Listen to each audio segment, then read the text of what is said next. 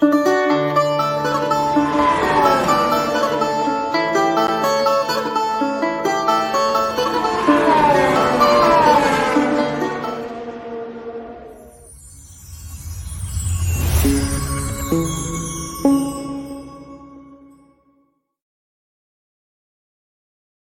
em direto, vamos falar de FUN, onde falamos apaixonadamente de Fórmula 1.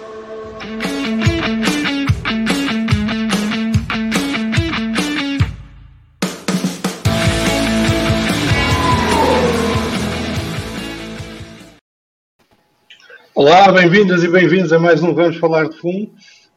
Tivemos o Grande Prémio do Azerbaijão este fim de semana, com muitos assuntos de interesse para falarmos aqui hoje. E para esta conversa tenho comigo o regresso do Bruno da Minman Paiva, com a sua doutrina anti-Hamilton. Mas para compensar temos aqui o Pedro Filipe, que mais uma vez regressa do PL para contrapor aqui o Bruno Paiva de alguma maneira, e vai ter a ajuda do Pedro Dias, tudo correr bem, que estará aí a chegar. E tenho o resto do Marcelo Magano.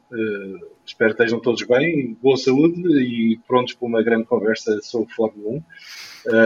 Está aqui a passar em rodapé um reconhecimento aos nossos patronos e às nossas patronas que apoiam o podcast e que cada vez são mais importantes para conseguir fazer mais e melhores conteúdos, e convidar quem puder a juntar-se a eles, a apoiar o podcast via Patreon. Tem aqui o endereço do Patreon, patreon.com/VFF1.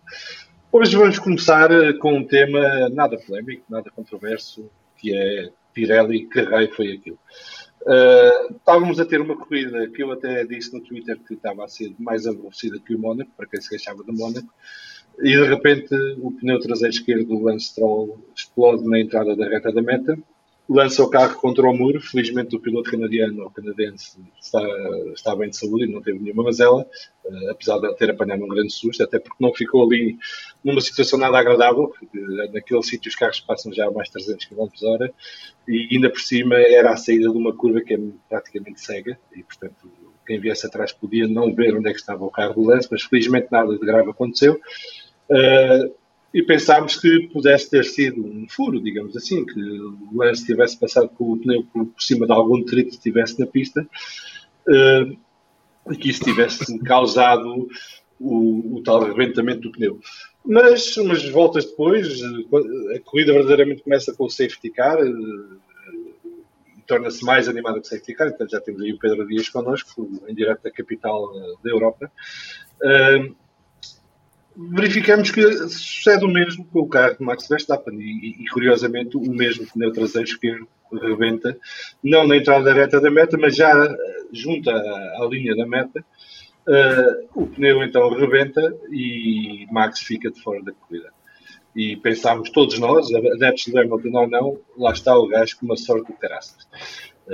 Porque parecia que ia pender tudo para cima de Lewis Hamilton e mais uma vez se iria safar numa corrida em que ele estava até a fazer uma performance acima do que era expectável com o carro que tinha, e com as dificuldades que o Mercedes estava a ter em Baku, e de repente estava ali com uma oportunidade de poder inclusive ganhar a corrida, portanto não acabar em terceiro, mas ganhar a corrida, e com o competidor direto, o Max Verstappen, a fazer 0 pontos. Depois já sabemos que não foi isso que aconteceu. Lewis Hamilton teve o seu percalço a seguir, um erro não forçado do piloto inglês que me leva a questionar se é preciso tanta tecnologia nestes carros. Isto, de facto, para mim é um bocado estranho haver um botão que altera o equilíbrio dos travões e que passa o equilíbrio da traseira para a frente, numa tentativa de colocar não só a temperatura nos travões, mas também nos pneus, e isso também parece-me que justifica aquele grande arranque do Lewis Hamilton na segunda largada. Só que os pneus estavam úmidos, mas os travões não. E ele acaba por sair em frente e depois, para a felicidade de alguns, isso permitiu à Haas conseguir o melhor resultado do ano e passar inclusive a Williams na tabela dos construtores, e portanto neste momento é o nono classificado na tabela dos construtores graças ao 13º lugar de Mick Schumacher, e até o Mazepin, o Nikita Mazepin ficou à frente de Lewis Hamilton nesta corrida. O que quem for ver as classificações daqui a uns anos, sem saber o contexto, vai ficar assim um bocadinho aparvalhado. Mas então vamos falar um bocadinho aqui da Pirelli. Isto não é a primeira vez que acontece com pneus Pirelli. Temos aqui o João Neto, mais um escudeiro da Mercedes. Claro que é preciso esta tecnologia toda, não é isso a Fórmula 1? Epá, pois, mas já são botões a mais, já são naves espaciais, não são carros. Mas pronto, faz parte, digamos. E aqui o Pedro Lagareiro, já boa tarde a todos. Estes pneus Pirelli não é a primeira vez que isto acontece, dizia eu. O ano passado tivemos o exemplo em Silverstone, tivemos também em Mugello, e tivemos mais uma ocasião com o Max Verstappen, que já não lembro onde é que foi, Imola, salvo erro. Imola, sim. E já tínhamos tido no passado outras situações em que os pneus Pirelli ou rebentavam ou desinflavam e deixavam os pilotos na mão, digamos assim. Eu percebo que possa haver falhas de material e que em algum outros pneus possam não sair com a qualidade desejável, mas quando estamos a falar de um desporto como a Fórmula 1, que os carros vão às velocidades que vão, e sobretudo em circuitos citadinos que têm inclusive até muros ali ao pé que podem causar acidentes sérios e graves, isto começa a ser preocupante. É óbvio que podemos seguir a linha, por exemplo, que seguiu a Eleven no seu podcast, que vamos esperar porque a Pirelli averigou o que se passou de verdade, mas há uma coisa que me deixa um pouco enfadado, digamos assim, que foi o Mário Isla logo no domingo vir com a história de que não, isto foram os cortes nos pneus, inclusive encontramos no carro do Hamilton, passou pelos distritos do carro do Max. Se não tivesse passado, não tinha cortado. E acho que a Pirelli tem que deixar de dar desculpas sobre estas situações e começar a oferecer soluções e evitar que isto se repita. Mas eu já falei os meus 500 e, portanto, agora é a vossa vez. Começo pelo Pedro, foi o último a chegar. Pedro, isto da Pirelli é complicado. Opa, não sei. Eu posso ser um bocado crente, mas eu, quando eles dizem que tem a ver com os cortes, não sou dos que suspeito imediatamente se isso é verdade ou não. Agora, cortes ou não, os pneus sujeitos a altas velocidades se tornem mais fracos, mais sensíveis.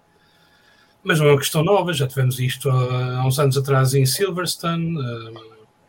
Há sempre riscos. Mas a mim não me admira que tenha havido cortes. Havia vários detritos na pista, mesmo, diziam que mesmo da corrida de Fórmula 2 isso tudo. E mesmo o facto de ser no mesmo pneu, pode ser que eles, ao sair um pouco da trajetória, possam também algumas coisas. É o preocupante. Agora, não te quero estragar o programa, mas não tenho grande coisa a dizer, porque acho que eles têm mostrado, a nível da Fórmula 1, têm mostrado que são preocupação com a segurança o suficiente para levarem isto a sério e para discutirem com a Pirelli e para verem o que é que pode ser feito a esse nível. Agora, isto tem alguma ironia à mistura, porque Aston Martin veio reclamar das alterações que foram feitas ao piso do carro, porque a Pirelli é suposta fazer mudanças e dizia que os carros não podiam ficar como estavam antes porque era muito perigoso para os pneus. E Aston Martin veio dizer que era treta, não é? Que eles queriam era alterar a ordem, e foram os mais prejudicados e mais beneficiados com esta história dos pneus, com o Stroll a sair e com o Vettel a conseguir o segundo lugar, que é o melhor resultado da Aston Martin até agora.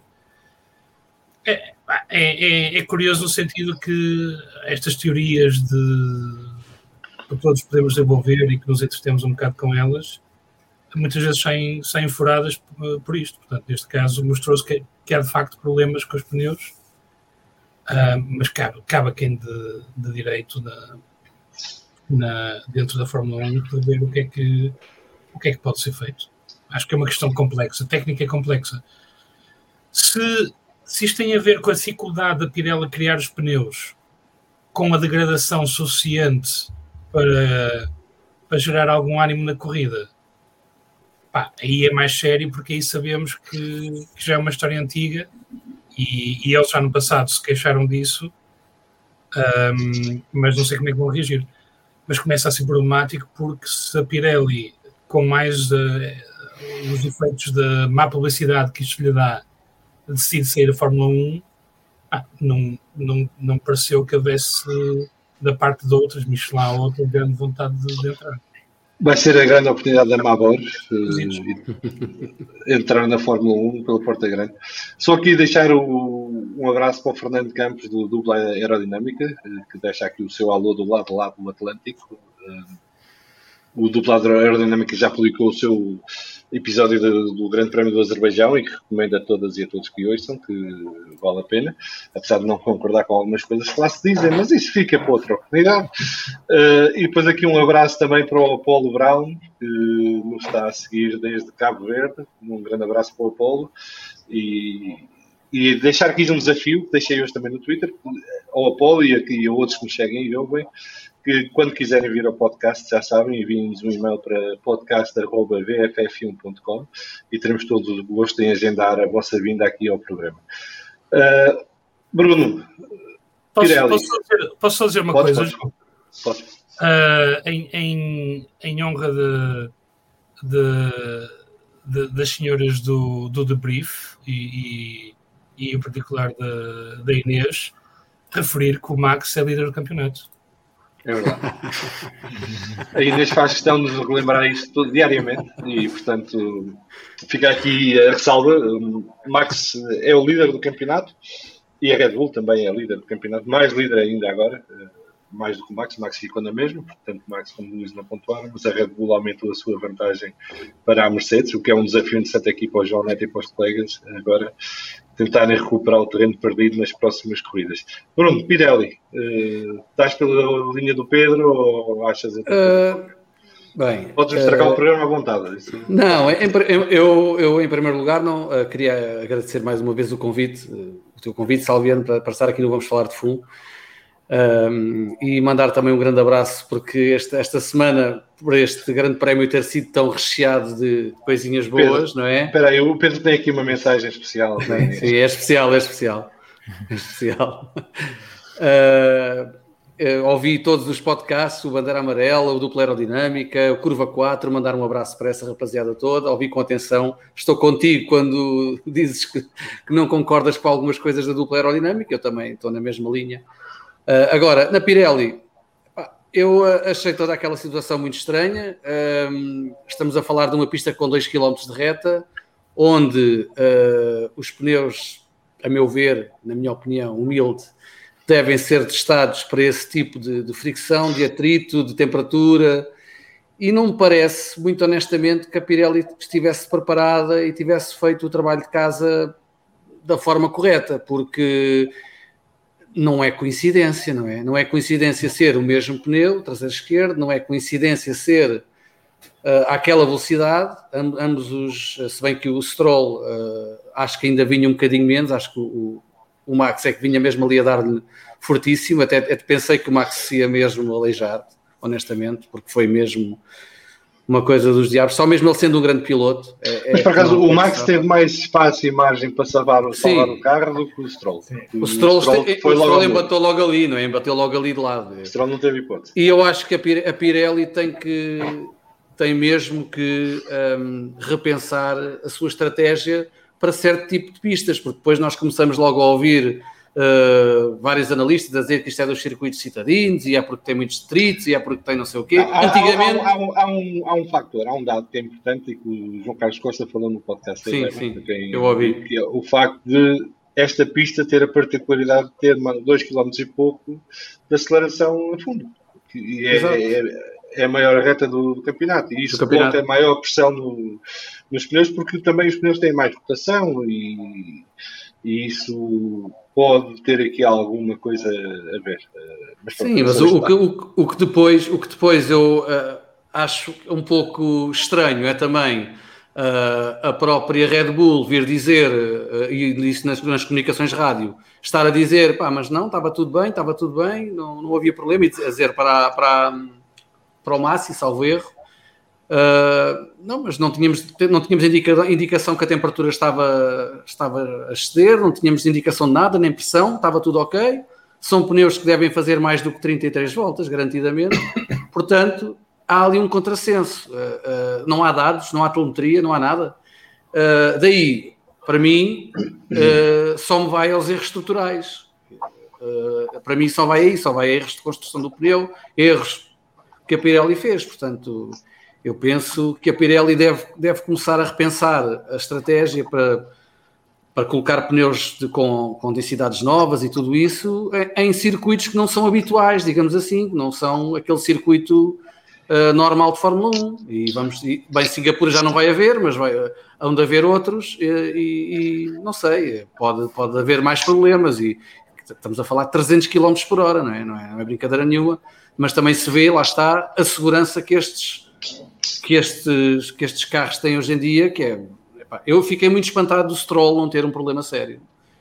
Porque depois daquele chicote, é uma coisa, sei lá, uma lugar dá-lhe ali uma porrada mesmo, fortíssima, e só mesmo com um grande enfoque de segurança por parte das marcas é que não acontecem mesmo problemas sérios.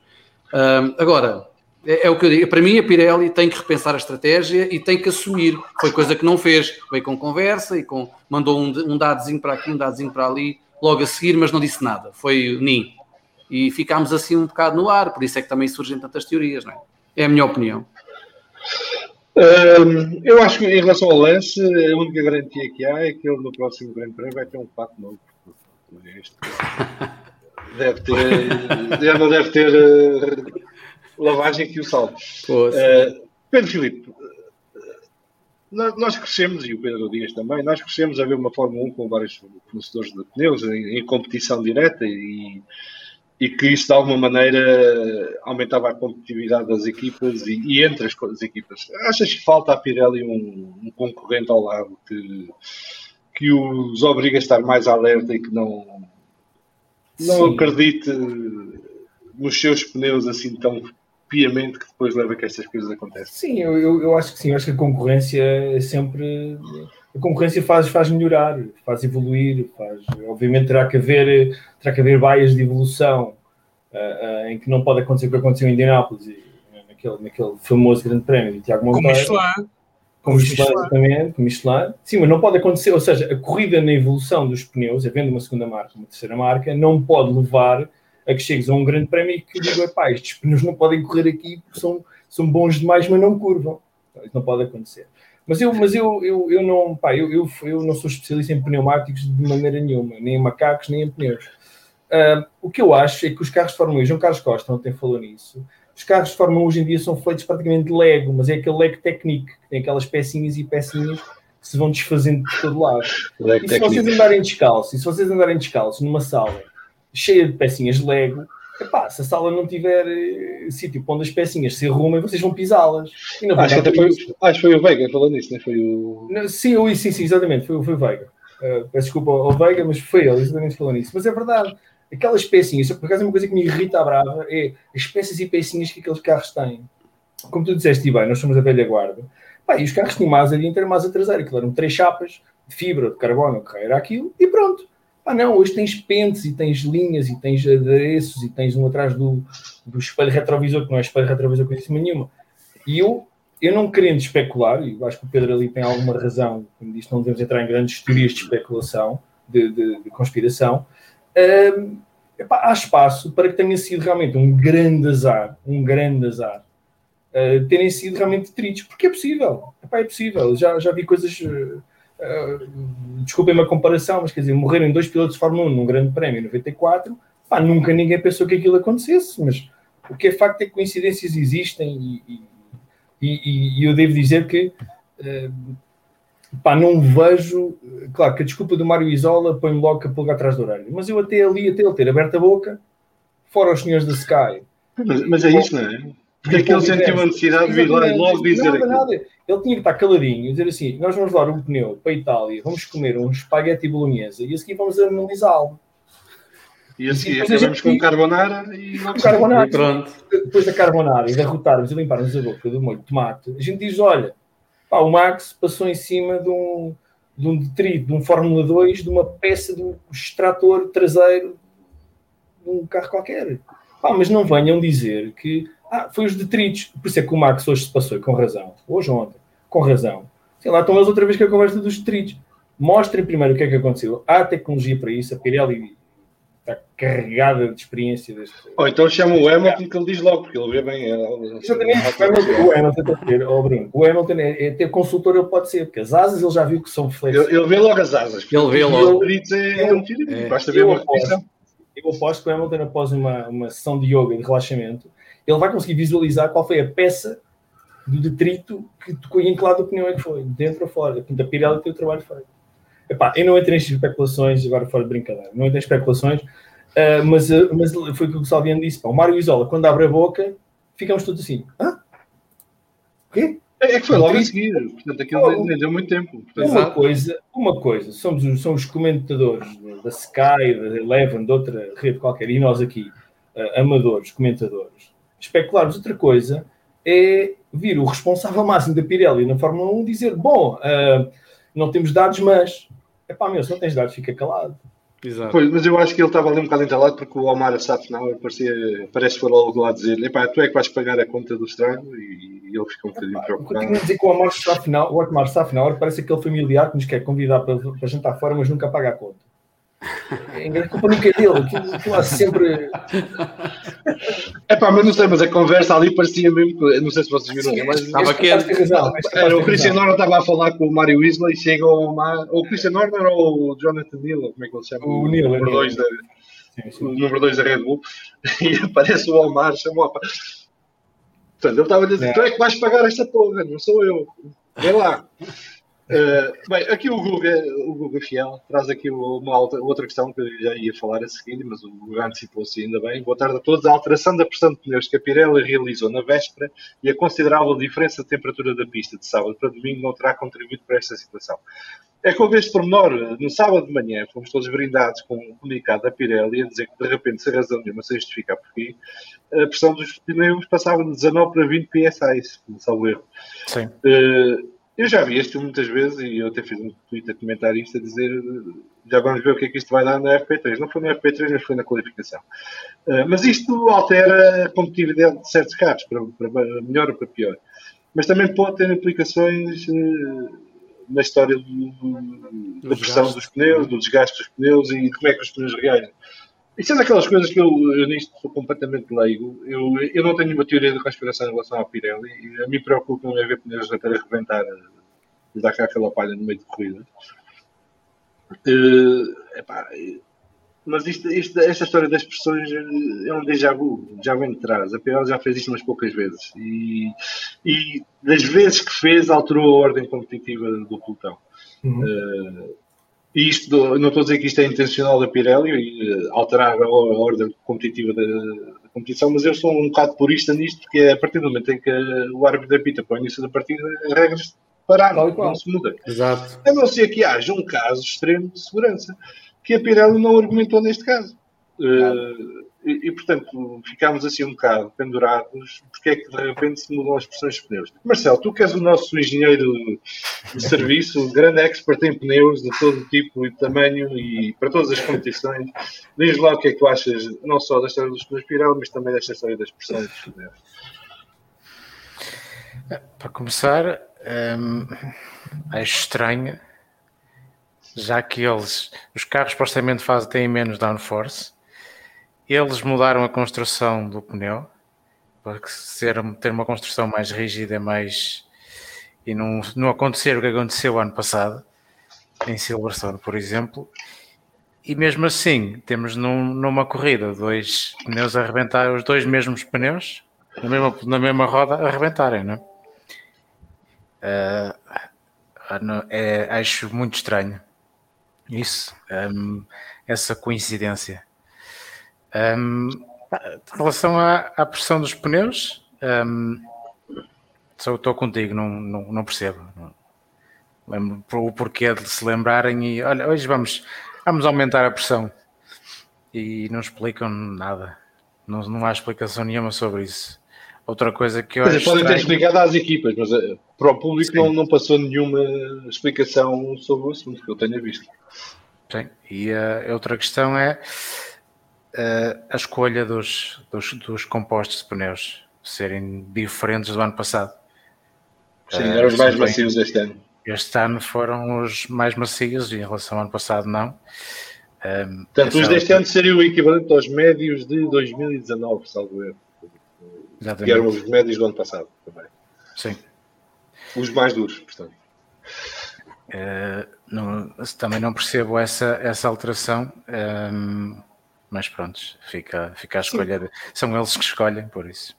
Desculpa só interromper, mas é que o pneu traseiro esquerdo em Baku é o pneu que talvez menos sofre, não é? Sim, à partida. Portanto, pelo menos naquela zona do circuito. Naquela zona, sim. Sim, mas de uma forma geral, não há curvas em apoio para a direita, pelo menos de grande intensidade. E isso é mais estranho ainda. Portanto, eu não estou a defender a Pirelli, portanto, eu não tenho ações nessa empresa.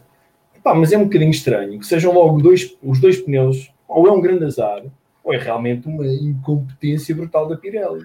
Há uma coisa é isso que eu temo. Há uma coisa que me incomoda na história dos golpes, que é a seguinte: os 20 carros, naquele momento já só estavam 19 em pista, porque o Ocon já estava fora, mas os 19 carros estavam em pista, naquela zona, a não ser que estejam picados em ultrapassagens, seguem todos mais ou menos a mesma trajetória. E, portanto, se dois passassem por detritos, mais abrigo teriam passado.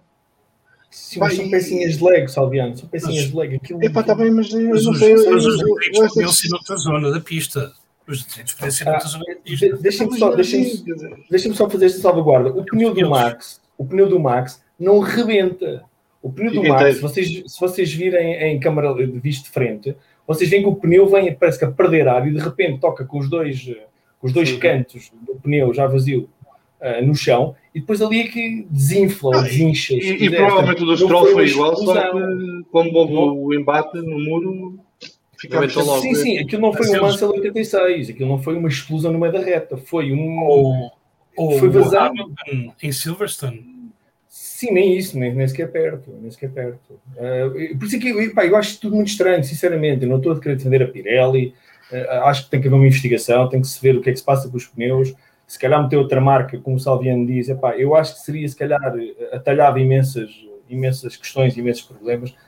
E depois é uma opinião muito minha, acabar com esta obrigatoriedade de usar dois compostos por corrida. Para mim, se o Pérez tem pneus para o ano inteiro, olha, o homem que poupa os pneus e que faça as corridas todas. Sinceramente, não tenho nada a opor. Sim, o problema é que... nós aqui há 2 corridas atrás, acho que foi em Barcelona, ficámos todos a olhar para a corrida e a tentar perceber como é que os duros, os macios e os médios duram mais ou menos o mesmo e têm mais ou menos a mesma performance. E depois chegamos aqui, os médios nem sequer contaram para o campeonato, porque ao fim de umas voltas ficavam com bolhas. Os macios duravam mais do que era suposto durar e os duros, que era suposto durar muito, afinal, se calhar era melhor não. Os duros era 40-44, creio. 40-43 voltas, acho. Assim, era a volta de 40 voltas, mas tanto o do Stroll fez 29 e o Max fez 33. E estas oscilações todas, eu sei que são compostos diferentes, é que eles mudam de circuito para circuito, mas não há nenhuma garantia dos pneus, quer dizer, as equipas chegam a cada circuito e é uma surpresa, não é? Aquilo é tipo o ovo Kinder. Eles só quando põem os pneus no carro é que percebem que tipo de carro é aquilo é. Se fosse o pneu do Hamilton a arrebentar, o Toto Wolff culparia o tijolo ou o mecânico, diz o Luca Fiel. Pois, era mais... O tijolo é o Bottas, para quem não sabe, porque foi o Estradinha qualificou o Bottas daqui, quando foi na Imola, não foi? Quando estava à chuva, a chuva é um tijolo. Foi e o Estradinha é grande do Bottas, portanto não foi pejorativo, é só uma alcunha caridosa do Estradinha, digamos assim. É que as mães é que podem bater nos filhos, por isso o Estradinha é que trata disso. Eu nesta história dos pneus rebentarem nunca culpo os pilotos, obviamente. É muito diferente que seja o piloto, porque acho que é algo fora do controle, a não ser que ele... Excedeu-se o limite das voltas. Não é? Não, mas aí a culpa seria mais da equipa do que do piloto, a não ser que ele fosse constantemente, por exemplo, há pistas em que eles são avisados para não voltarem a passar por cima de corretores, porque isso pode ter impacto no carro. Não é? Sim, já tivemos este ano 2 ou 3 situações dessas.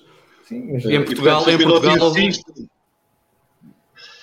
mas à partida, quando o piloto vai com o pneu arrebentado, a culpa não é necessariamente do piloto. Não é? À exceção do Kimi em 2006, que foi em França, não foi em Magny-Cours que foi, que andou com aquele pneu todo completamente de gasto, a equipa quis mandá-lo parar e ele foi até ao fim, pronto, e na última volta arrebentou, partiu a suspensão e olha, ficou ali em segundo lugar. Sim, isso foi o Tabero Kimi a fazer uma estratégia a Piquet, a ver se pegava.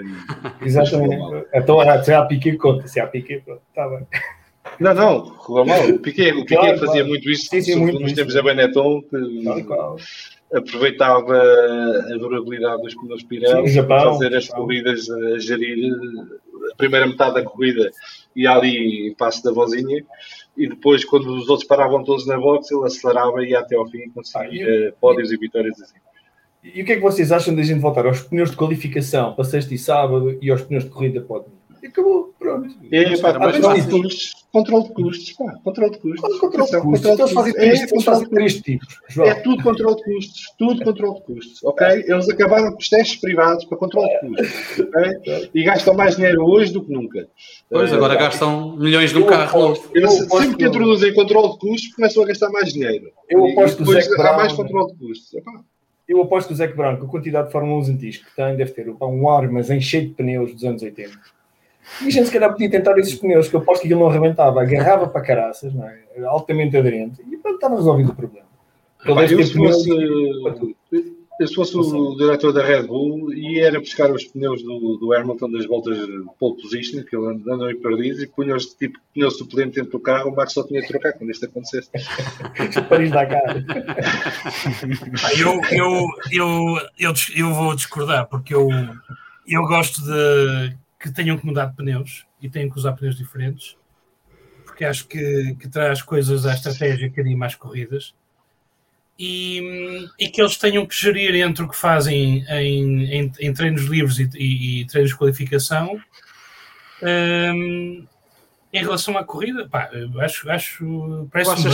achas que traz coisas boas? Gostaste da manobra do Gasly em frente ao Isso não foi manobra, pá. Isso não foi manobra. Não. A coincidência de ser... Foi sem querer. Não, desculpa. Não é manobra porque bastava a Mercedes ter feito meio segundo mais rápido a mudança de pneus e já não apanhava com o Gasly. Portanto, não há aqui manobra, isto não dá para... Sim. Pode haver intenção, mas não há manobra. Eu acho que ia ser difícil porque tinham de estar muito coordenados para de uma equipa dar ordem à outra. Não iam ter tempo, acho que não iam ter tempo. Em fração de segundo, não iam ter tempo para fazer aquilo tão certinho, porque tem ali uma fração de meio a um segundo para aquilo funcionar. Bruno, e o amor... Pedro, o amor do Gasly ao Horner não é assim tão grande que dê para isso. Não, amor, fogo. Aquilo, eu acho que anda ali já... Já tem direito a abraço. Sim, mas... Deixa-me só voltar à questão do botão do mágico. Porque acho que é uma questão séria, porque o Hamilton largou melhor que o Pérez e só por isso é que não houve um acidente sério ali. Porque o Pérez não tinha tração. Se o Hamilton está atrás do Pérez ou está em terceiro ou qualquer coisa... Se eles estão lado a lado, era automático. Portanto, eu acho que a FIA tem que olhar para a história do botão e tem que perguntar à Mercedes como é que é possível que um botão que tem um efeito tão radical na segurança do carro se consegue ativar tão facilmente. Portanto, acho que eles têm mesmo que olhar a isto como uma questão de segurança. Eu vi uma fotografia, não sei se vocês viram, eu vi uma fotografia que aquilo parece que o botão está separado do volante, mas se calhar no volante. Eu fiquei na dúvida a olhar para aquilo. Não, eu acho que está se for assim ainda é mais estranho, quer dizer. Está separado. Se o João Neto estiver aqui e souber que nos pareça isso, vai ser outro. Porque eu quando vi a fotografia fiquei um bocado assim... Porque eu pensei que fosse no volante, não é? Que eles têm aqueles botões todos, que tivesse um para isto. Pá, depois que mostraram a fotografia, aquilo parecia que era um botão separado do volante. E eu fiquei na dúvida. E quando ele engatou a mudança, é que toca no botão. Sim, mas é separado. Tu dizes que é no volante mesmo. É atrás, no volante, foi isso que eu percebi. Atrás. Pois, Atrás eu fiquei do com a ideia volante. que não, que Ele era ativa atrás, com o indicador. do volante, mas no Eles carro têm. já, não no Como se fosse no volante. tablier. Como se fosse no Sim, tablier. exatamente. Seria isso. Eles têm dois botões que são configuráveis e que o Hamilton usa para o botão mágico. Acho que o Bottas usa outro botão, não usa o mesmo. Espera aí que o João está aqui a dizer. Mas, por exemplo, a Red Bull, Pois, Só para esclarecer, exatamente. Pedro, o João está a Está na dizer parte que de trás. o botão está na face de trás do volante, já estão a ser feitas alterações ao seu funcionamento. Obrigado, João. por exemplo, a Red Bull tem um sistema mais inteligente, porque o botão mágico é o botão do DRS, porque ativa quando está o safety car, não há DRS, não é? E é o botão do DRS que eles usam para ativar o botão mágico. Portanto, como não está a ser usado com DRS, porque não há DRS, funciona com o botão mágico nos outros O momentos. botão mágico, como é que é? Magic Break. Magic Break, Sim, Magic assim. Break. Mas o botão mágico é mais piada. Magia da travagem. Parece mais inteligente. Não, acho que eles têm que rever, mas a mim admira-me que a FIA não faça uma pergunta dessas, porque podia ter sido uma coisa séria ali. Sim, pá, e a sorte foi que o Pérez estava com problemas no carro e não tinha os pneus à temperatura ideal e, portanto, quando sai não tem aquela atração toda. E, portanto, porque o Lewis, quando sai em frente, já está à frente do Pérez, praticamente. Só por uns centímetros da asa traseira que ainda está ao lado do Pérez. Porque se eles estivessem lado a lado, aquilo ia ser um acidente limpo. Ficavam lá todos. Todos menos o Alonso, que se metia pelo buraco da agulha. E ainda ganhava a corrida. Garantidamente. O Alonso teve uma frase gira no sábado a seguir à qualificação, que foi virar-se e dizer: epá, se esta malta vai para a corrida, como vou para a qualificação, amanhã faço pódio. Porque na qualificação aquilo era tudo a bater. Eu fiquei espantado, na verdade. Eu fiquei muito espantado de não haver, sobretudo naquelas curvas a 90 graus, não ter havido ali nenhuma porrada. A sério, porque... Epá, porque supostamente estes gajos são 20 dos melhores pilotos do mundo. Eu não direi Tá que bem. são os 20 Oh, melhores pois pilotos são, do mas mundo, batem mas na estão todos mesma. no top 30 ou 40, não é? Mas também batem na qualificação e também... Mas a qualificação é diferente. A qualificação eles estão a levar o carro ao limite para tentar tirar o máximo de tempo possível na volta, não é? E, portanto, é uma situação... E, aliás, eu quero que eles façam isso na qualificação. Deem o máximo. Mas também Sim, tem que haver... Outra frase do Alonso, é só para meter o Alonso na conversa, mas também tem que haver aqui algum critério nisto, porque o Alonso estava a dizer, e com a razão, quer dizer, tu fazes a tua primeira volta lançada, meteste um tempo, vais para a segunda, vais esforçar, tens um acidente, impedes qualquer outro que esteja atrás de poder fazer um tempo. E isso tem que haver uma penalização para isso. Obviamente que ele não está a insinuar que quem vai fazer a segunda tentativa à louca que está a fazer de propósito para ter um acidente. Mas a ideia que ele está a passar é que, como já tem um tempo que é razoavelmente bom, sentem-se seguros para arriscar na segunda tentativa. E ao fazerem isso, têm um acidente e impedem qualquer um que esteja atrás de melhorar os tempos. Foi o caso dele que na primeira volta do Q3, por exemplo, estava a usar pneus usados. Porque ele já não tinha pneus das tentativas anteriores. Por causa das bandeiras vermelhas também, muito por causa disso, porque eles tiveram que usar mais pneus, porque acho que na Q1 tiveram que usar 3 jogos de pneus, porque estavam sempre a apanhar a bandeira vermelha quando iam para a pista. E isso deve ter acontecido a mais gente. E, portanto, são situações complicadas que a FIA tem que... Legislar sobre isso, eu não sei se vai ser muito fácil, sinceramente, porque... mas já muitas modalidades de esporte automóvel têm isso. Sim, mas e funciona. Pois... não sei. Eu não sei qual é. Não sei se é o EC, se é o IMSA. Não sei. Se tu bates na qualificação e causas uma bandeira vermelha, perdes os seus tempos. A mim não, do ponto de vista purista de corrida, não me parece muito correto. Mas pronto. Mas isto foi a segunda qualificação seguida. Certo, eu concordo. Fomos roubados na volta final de qualificação, que é supostamente a que normalmente conta. E é mais mas aí não há nada, se calhar, como fazer como no basquete, pôr mais tempo no relógio, fazer um reset, e aquele já não corre mais. Estás a perceber? Fazer um bocadinho, voltar atrás, a gente põe mais 1 minuto ou 2 no relógio. Ou, aqui vou puxar a brasa à minha sardinha, voltamos à história de cada piloto faz uma volta lançada e é conta, ponto. Não há cá 50 voltas por sessão. Mas aí tens um problema, é que os primeiros a fazer fazem com a pista fria e com a pista com menos borracha. Os primeiros a fazer são os últimos. Portanto, Mas se queremos fazer um nível igual para todos, Então, não há nível igual. Isto é Fórmula 1, amigo. Não há nível igual. não, nível igual de acesso à pista. Tu vais quando queres, não é? Não vais quando... Desculpa, se eu puser o Asa aí para a pista a 3 minutos do fim, ele faz a pole position. Não faz, mas impede Sai os de outros de 18º fazer. ou 19º. Mas impede os outros todos de fazer. Porque é uma chicana ambulante. Não, mas no sistema de cada piloto uma volta vão para a pista sozinhos, não há outros carros. Pois, sozinhos, mas mesmo assim sozinhos, estão a emborrachar a pista, estão a dar mais aderência. Pedro, mas desculpa, é daquelas... Não sei. Qualquer sistema que inventes tem Claro. situações aleatórias que vão prejudicar alguém. Por isso, pneus de qualificação, anos 80, e vamos ver, pronto. Anos 80 uma volta, não há mais. Pois, Volta de lançamento, volta lançada, volta de regressão. Sim, mas é tudo ao molho, não quer cá irem à vez, vão todos para a pista com os pneus de qualificação quando quiserem. Eu não gosto disto tudo ao molho, nunca gostei. Acho que isto tudo ao molho retira, sobretudo a Q1, que retira muitas vezes a possibilidade de muita gente de fazer voltas decentes, sobretudo em pistas mais pequenas em que de repente tens tráfego.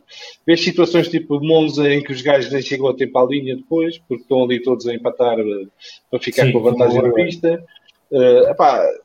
Eu tenho dificuldade nisto. Eu como, porque é o que há, mas se fosse eu a escolher, não há nada disto. João, e não achas que seria melhor fazerem, sobretudo já no Q3, por exemplo, fazerem uma decalagem das voltas?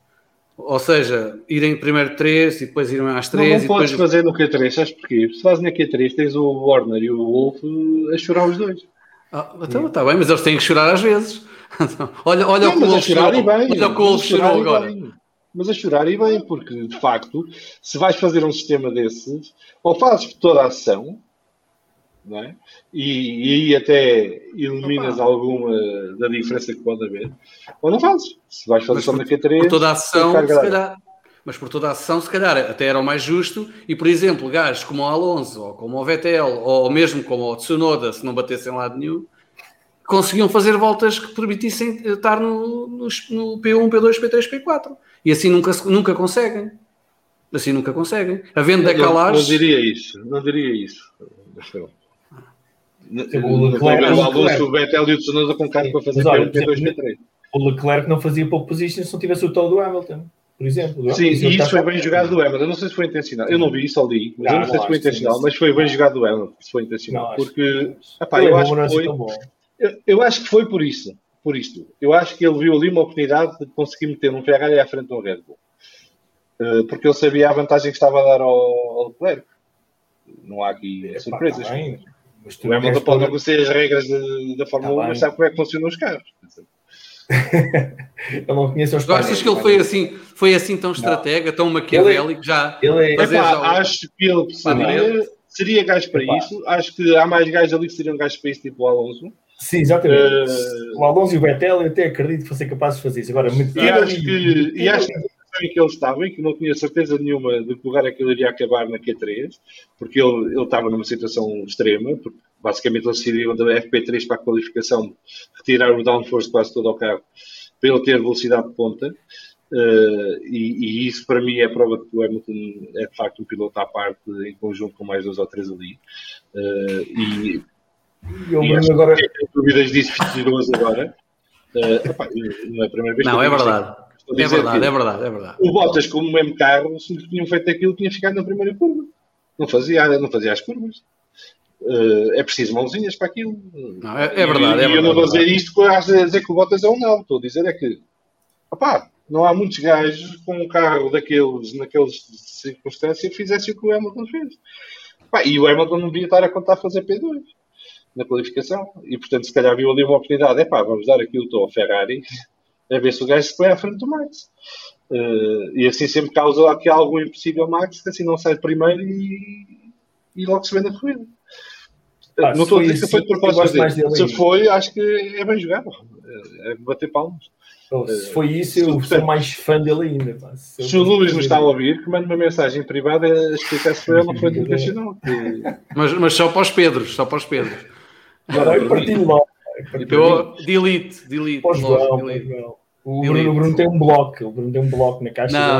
Não, eu gosto do Hamilton, atenção, não sou assim tão hater a esse ponto, mas... Pedro Dias, estás mute, tens que tirar o mute para falar.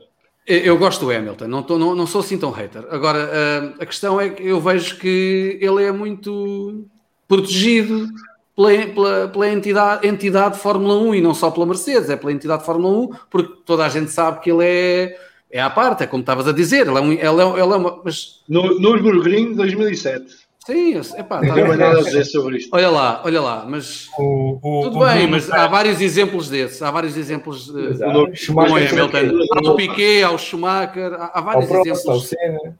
O Prost não foi protegido, não. Não, o Prost foi muito protegido, mas era um ruim com mais cobras. Detesto o Prost. Detesto o Prost. Era mesmo mal. Isto está a descambar. Aqui não testamos ninguém. É verdade. João, temos que falar uma coisa. Passaram 20 minutos e ainda não voltamos a repetir que o Max está em primeiro lugar no campeonato. Exatamente. Depois destes 20 minutos, acho que, segundo eu vou ver na classificação, está em primeiro ainda. Vocês querem a mensagem da Inês? Não. Tenho que o dizer aqui em direto, uma coisa que já disse no Twitter várias vezes. Estas miúdas sabem mesmo do que falam. Eu fico, quando vou para o trabalho, nos transportes, vou ouvir agora os outros anteriores. Estas miúdas sabem mesmo disto. E mandar também. O João está a dizer aqui sobre o Hamilton que, da mesma maneira que um Ronaldo no futebol, um Sullivan no snooker. Concordo, acho que ele é um fenómeno e faz parte dos fenómenos da Fórmula 1 e acho que este fim de semana foi prova disso. À parte da proteção e das queixas todas que precisamos ter disso. Aliás, a maior parte das queixas que eu tenho sobre o Hamilton não é em pista e não tem nada a ver com a condução dele. Portanto, acho que raramente critico o Hamilton por condução. Assim que me lembro, já vamos quase um ano de programa, acho que nunca critiquei a condução do Hamilton em si. Antes pelo contrário. Mas nós temos de seguir, porque estávamos em 45 minutos só no primeiro tema e temos mais temas e vamos continuar a falar de Baku. Mas, entretanto, vamos ter aqui só o nosso momento F1 Fantasy, aquele momento espetacular todas as semanas de seguir a Grande.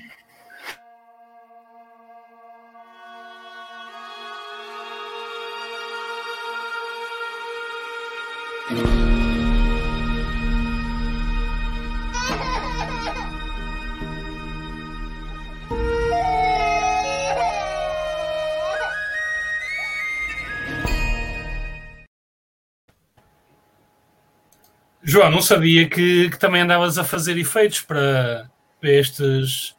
É verdade, isto o senhor sou eu mesmo e, portanto, não haja dúvidas. Isto cada vez me corre melhor. E, portanto, eu esta semana até fiz mais pontos que o normal, mas curiosamente passei do meio da tabela para o fim.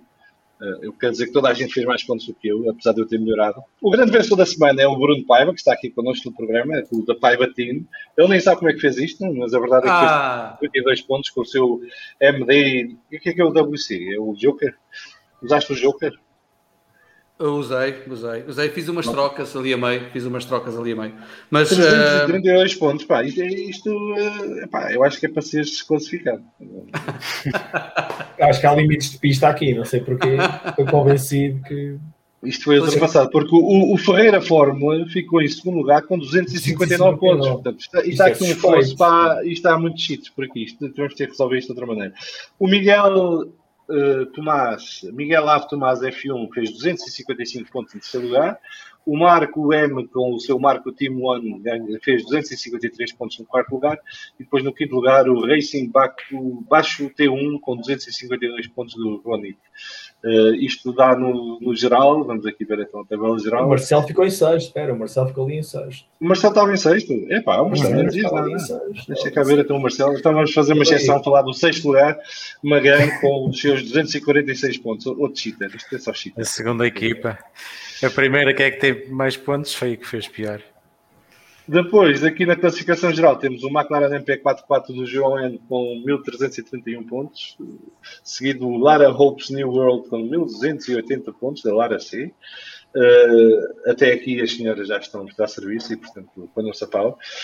O Miguel Ave Thomas F1 com 1279 pontos em terceiro lugar. O João Team 1 do João G com 1273 pontos. E o Vilar das Almas, que grande nome, do Ed Carones com 1263 pontos em quinto lugar. Está feito o nosso espaço F1 Fantasy e parabéns ao Bruno, que foi o grande vencedor esta semana. do Grande Prémio de Baku e que o Pedro Lagareiro já me confidenciou que não se cala e, portanto, anda desde domingo em histeria. E o Pedro, para falar nele, portanto, está aqui o Pedro a dizer ao Bruno, não estejas a levantar os braços, falamos em Paul Ricard. Ele tem que dizer, é o que massacrou no Mónaco, ele massacrou-me. Teve-me a mandar Eu tenho a mensagens. dizer ao Pedro, lamento dizer-te, mas em Paul Ricard ninguém vai falar nada, porque vamos estar todos a dormir, mas isso é outra conversa. É corrida do parque de estacionamento. Ora, vamos voltar e do teste de olhos, não é? Teste de visão. Tal e qual. Troca a vista a todos. Vamos continuar aqui na conversa sobre o Grande Prémio do Azerbaijão, que é uma pergunta que eu fiz logo na altura e continuo intrigado, que é o que é que se passou com a direção de corrida? Estavam a dormir. É que quando o Max bate, o carro fica em frente à direção de corrida, no meio da pista, na parte mais rápida do circuito. Como é que eles têm aquela hesitação toda, primeiro para chamar de safety car e depois para dar a bandeira vermelha? A bandeira vermelha só vem porque era preciso dar pneus, porque eles não sabiam muito bem o que é que estava a acontecer com Aquilo é textbook, bandeira vermelha. Textbook. Devia ser automático, não é? É automático. Não, e tu não reparaste, vem o Pérez dá uma guinada. Ele vê uma coisa a saltar, uma peça qualquer a saltar, aquilo podia ter sido muito, muito mais grave. Eu não entendi. Só aqui dar um abraço à Estradinha que nos está a escrever da Noruega. Boa tarde, malta. Venho só cumprimentar, depois vou ouvir no Spotify e abraço desde a Noruega. E a dizer que não batam muito no Bottas. Já falámos um bocadinho de ti, Estradinha, e a seguir havemos de falar do Bottas. E não te prometo que não batemos muito no Bottas. Mas eu, por acaso, hoje estou mais com o lado sentimental para o Bottas do que outra coisa. E aqui o Nuno Pimentel a mandar um abraço de São Miguel, como já é costume. Um abraço para o Nuno também. Estávamos então a falar da direção de corrida. Aquilo, de facto, quer dizer, deu-lhes ali uma paragem cerebral naquele momento. Sim, eu digo-te, demorem uns segundos, ok, pá, bateu, ok, o que aconteceu, onde está o carro, ok, olha, está ali. Deve haver um botão vermelho gigante no meio daquela sala, de certeza. Mas ele levou 90 segundos. Eles levou 90 segundos. Pode dizer, 90 segundos é uma volta. É muito tempo. É muito tempo. Quantas pessoas passam ali? Quantos pilotos passam ali em 90 segundos? Que passassem, sim, mas repara, que passassem, os que tivessem que passar. A questão não é essa, a questão é o tempo que demoraram. Epá, não faz sentido. Não faz sentido. Não faz sentido. sentido. Ali é o botão gigante dos desenhos animados do Bugs Bunny. Aquele botão gigante vermelho, está a dar uma martelada, acabou a bandeira vermelha em todo lado. Aqui ainda por cima é em frente à direção da corrida. Imagina que o Max não vai para a direita, vai para a esquerda. A única coisa que eu poderia perceber era que eles não metem que o Max bate, vem uma série de carros seguidos na reta. E se eles põem a bandeira vermelha, aquilo podia causar ali algum pânico nos pilotos, se entram ou não entram, porque já tinha acontecido o que tinha acontecido com o Lando na primeira bandeira vermelha. Que ele ficou um bocadinho na qualificação, que ele ficou um bocadinho à hora se tinha que entrar para as boxes, não tinha que entrar para as boxes, não sei o quê. Isso era a única coisa que eu poderia perceber. Mas isso também eram mais 10, 15 segundos e depois não é?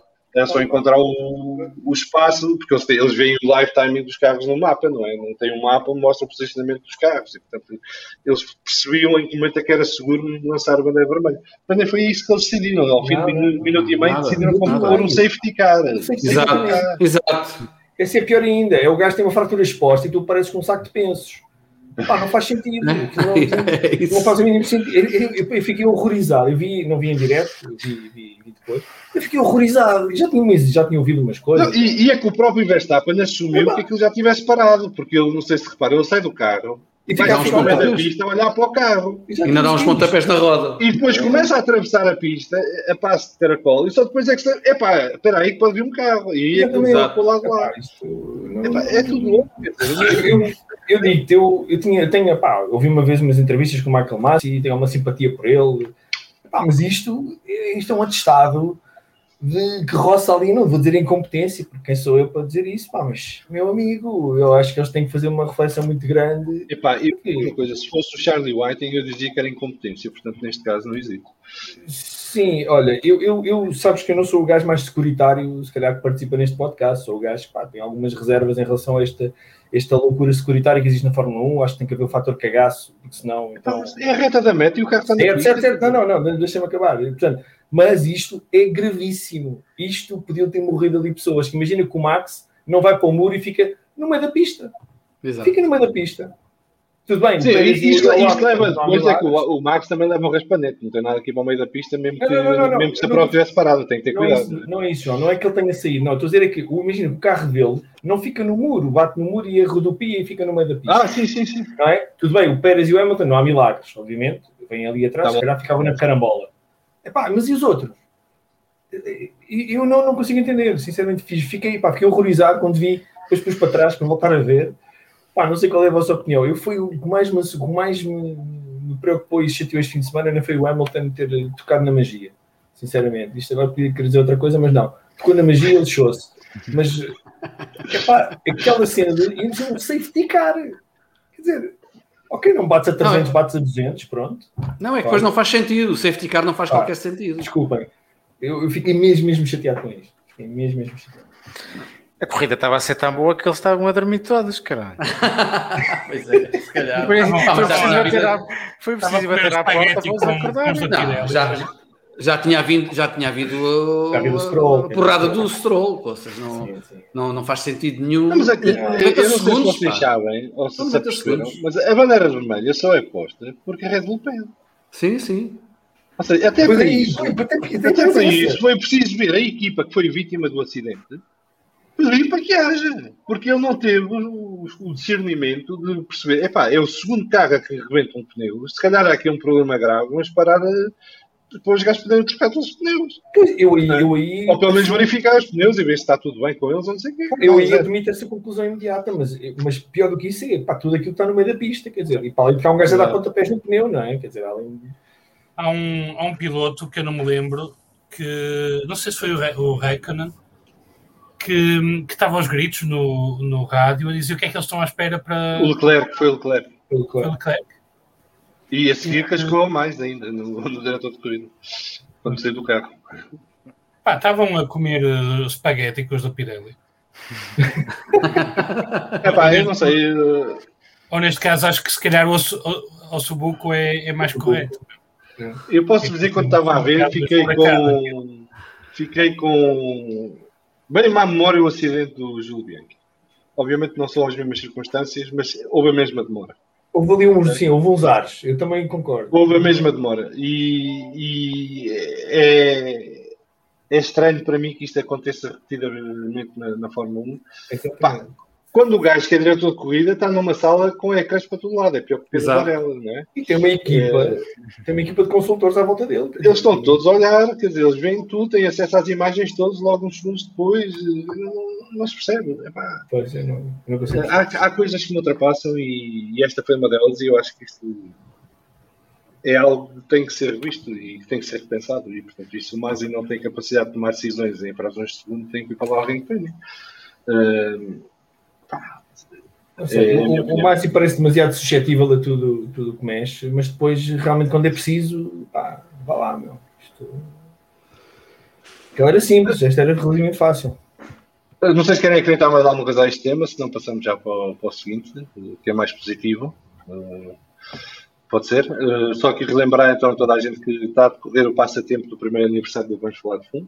Nós no próximo episódio iremos fazer o sorteio em direto de 2 chapéus autografados da Aston Martin F1, autografados pelos 2 pilotos, pelo Lance Stroll e pelo Sebastian Vettel. Para quem quiser participar pode ir ao nosso Twitter e ver as condições do sorteio. Aquilo é relativamente fácil, basta fazer retweet do post original do sorteio, comentar com 3 amigos e seguir o Vamos Falar de Fundo. E então estarão habilitados. O sorteio será em direto e de forma transparente e completamente atabalhoada, como é costume. Muito profissional. Nós estamos a inovar o método de sortear coisas. Certamente começarão a ver este novo método nos canais de televisão em Portugal brevemente. Vamos então ao tema positivo do dia, porque o último tema já vai se bater no seguinte, que é o regresso de Vettel à boa forma. Sebastian Vettel foi eleito o Driver of the Day no domingo, foi também escolhido pelos nossos seguidores no Twitter como Driver of the Day por larga margem. É tão larga que nem trouxe os resultados da sondagem, mas era à volta dos 80%. As escolhas que eu pus no Twitter, para além de Sebastian Vettel, era Sérgio Pérez, que ganhou a corrida, obviamente, o Fernando Alonso pelas 2 voltas que fez, e o quarto salvo erro era o Gasly, que acabou num brilhante pódio. Acho que todos eles mereciam ser driver of the day, mas nesta corrida, mais do que todos os outros, Sebastian Vettel destacou-se pela positiva. Ele já estava a fazer uma boa corrida até o acidente do Max Verstappen, e depois com a situação do Lewis Hamilton na saída e com a desistência do Max Verstappen, consegue então chegar a um pódio, um segundo lugar para a Aston Martin, que é o primeiro da história da Aston Martin. Não é só neste regresso da Aston Martin na Fórmula 1, mas toda a história da Aston Martin. Porque a Aston Martin, não sei, quem não sabe, nunca foi o grande espingarda na Fórmula 1, como se teve. E esta é provavelmente a equipa mais forte que a Aston Martin alguma vez teve na Fórmula 1. E, portanto, saudar o regresso de Vettel à boa forma. Eu, que não sou grande fã do estilo de condução do Vettel, o Vettel é um bocadinho a antítese do Hamilton para mim. Fora de pista, gosto muito dele. No carro, não acho grande espingarda. Mas ele, nesta corrida, mostrou-se solto, mais parecido com aquele Sebastian Vettel que dominava com o Red Bull. Ele começa a sentir-se confortável no carro. A equipa também não deve pôr o tipo de pressão sobre os ombros dele que punha a Ferrari, por exemplo, e isso para Vettel deve ser fundamental para se libertar e exprimir todo o seu talento. Mas deixo agora a cada um de vocês expressar se concordam, discordam, ou como é que viram a corrida do Sebastian Vettel, ou se tiveram outro piloto que acharam que fosse driver of the day em vez de Sebastian Vettel. Quem quiser começar, força. Não há aqui tanta vontade. Bem, eu posso começar. Bem, primeiro gosto muito do Vettel. Desde os tempos da Ferrari é tipo uma faca no coração ele não ter ganho um campeonato, mas foi pelo que tu disseste, porque a pressão foi sempre muito grande. E aqui eu penso que os tipos da Racing Point barra Aston Martin lhe deram alguma liberdade, até de quase consultoria, e disseram, né pá, tens um ano para nos ajudares também a desenvolver o carro, sem pressões, temos aqui o Puto, que até é filho do patrão, não há problema nenhum, ele está a fazer um bom caminho, ele pode-te ajudar, tu podes ajudá-lo a ele, e ele levou aqui... Epá, desculpa lá, isto parece que eu fui trabalhar para ali para o armazém da esquina. Mas foi um bocadinho. Eu acho que foi muito sem pressão, eu acho que ele vinha de uma situação terrível na Ferrari, terrível, não é? O último ano foi quase ao pontapé, estavam-se a berrifar para ele, queriam era pôr o Leclerc e ele quase que era esquecido. E de repente chega a uma equipa que o acarinham e onde tem algum dinheiro, mas o carro não é ainda muito competitivo, mas já tem algum trabalho herdado, não é? E ele é um tipo com muita experiência e acaba por também ajudar a desenvolver um pouco o carro. E agora que se sente mais solto ao fim de seis corridas, não é? Teve também sorte, não é? Como é óbvio, teve sorte nesta corrida, mas eu acho que ele foi muito destemido, muito mais do que eu tinha visto na Ferrari, no tempo claro. Por exemplo, viu-me a fazer coisas que no tempo da Red Bull não fazia, que era conseguir recuperar de trás para a frente, por exemplo. Sim, epá, eu gostei imenso dele. Ele tem a particularidade de nunca ter ganho uma corrida saindo para lá do quarto lugar, na grande partida. É uma coisa um bocado estranha para outra partida do mundo. É estranho, mas é verdade. Mas ele efetivamente nesta corrida esteve muito bem, o carro estava melhor, notava-se perfeitamente que estava melhor. Acho que houve ali qualquer coisa, não sei, eu li algumas coisas, que houve ali umas modificações na asa da frente, e houve ali algumas coisas diferentes em relação às últimas especificações que tinham nos últimos grandes prémios. Bem, a verdade é que resultou e no momento certo ele foi um piloto com experiência, que soube aproveitar, não teve medo e siga para karaoke em segundo lugar. E pronto, e estava no sítio certo na hora certa. Também foi um pouco por aí.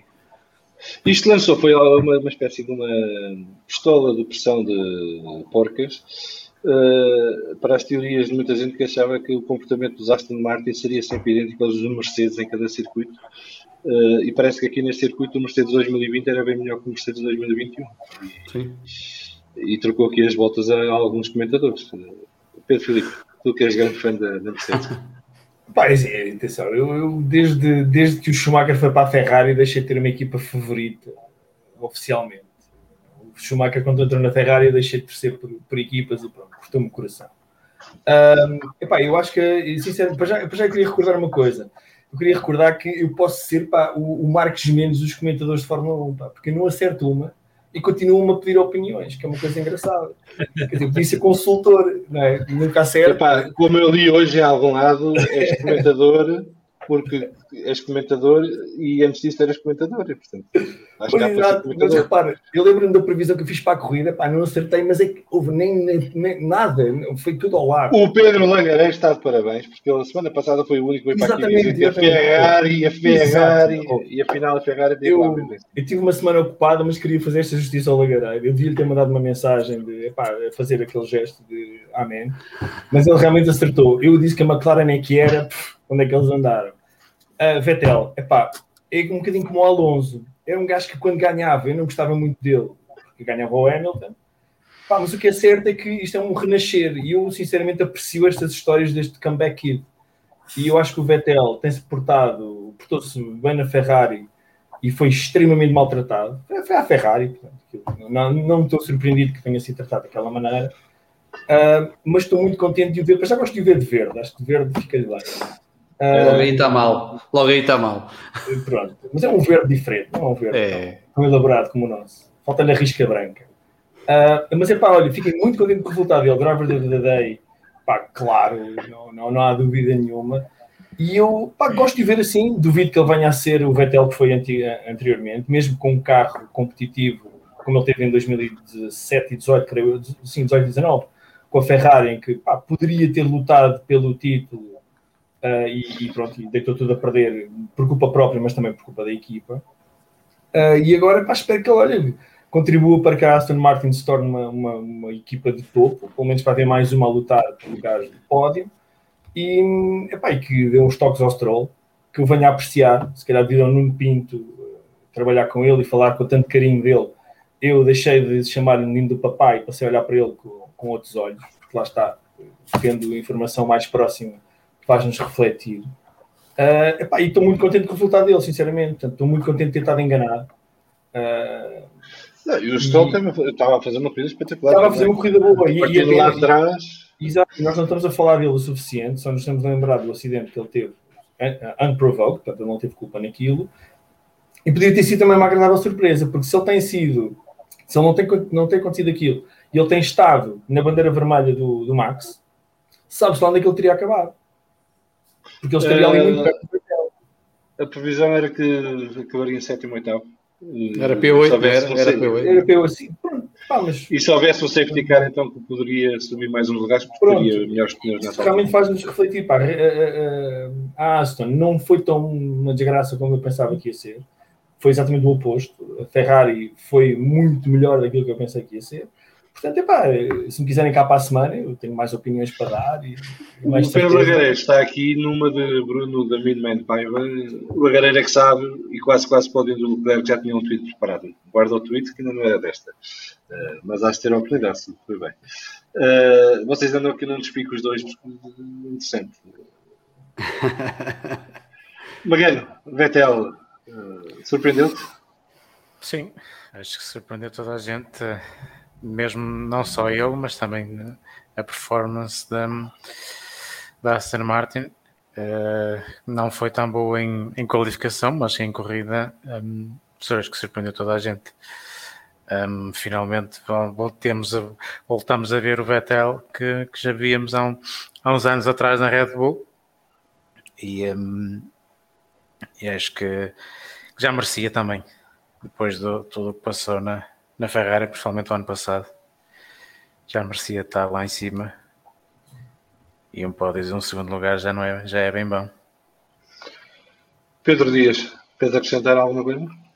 Sim, eu estou como tu, eu gosto, já tivemos essa discussão e eu já disse aqui que para mim o Vettel não merece ser 4 vezes campeão do mundo, mas merece ser campeão do mundo, ou seja, não é essa a discussão, é apenas o número de títulos que teve.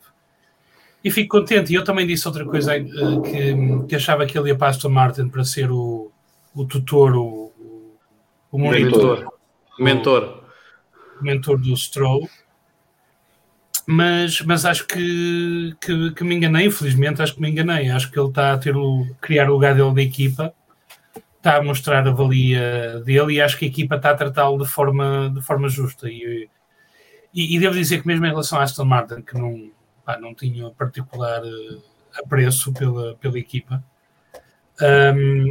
Não tinha para que dar a preço depois de ter sido comprada pelo Stroll, ou seja, vi aquilo como o pai comprar para o filho, porque gostava da Force India, gostava dos malucos da Force India, que eram aqueles gajos que eram mesmo os maluquinhos da Fórmula 1, conseguiam coisas impressionantes com pouquíssimos recursos.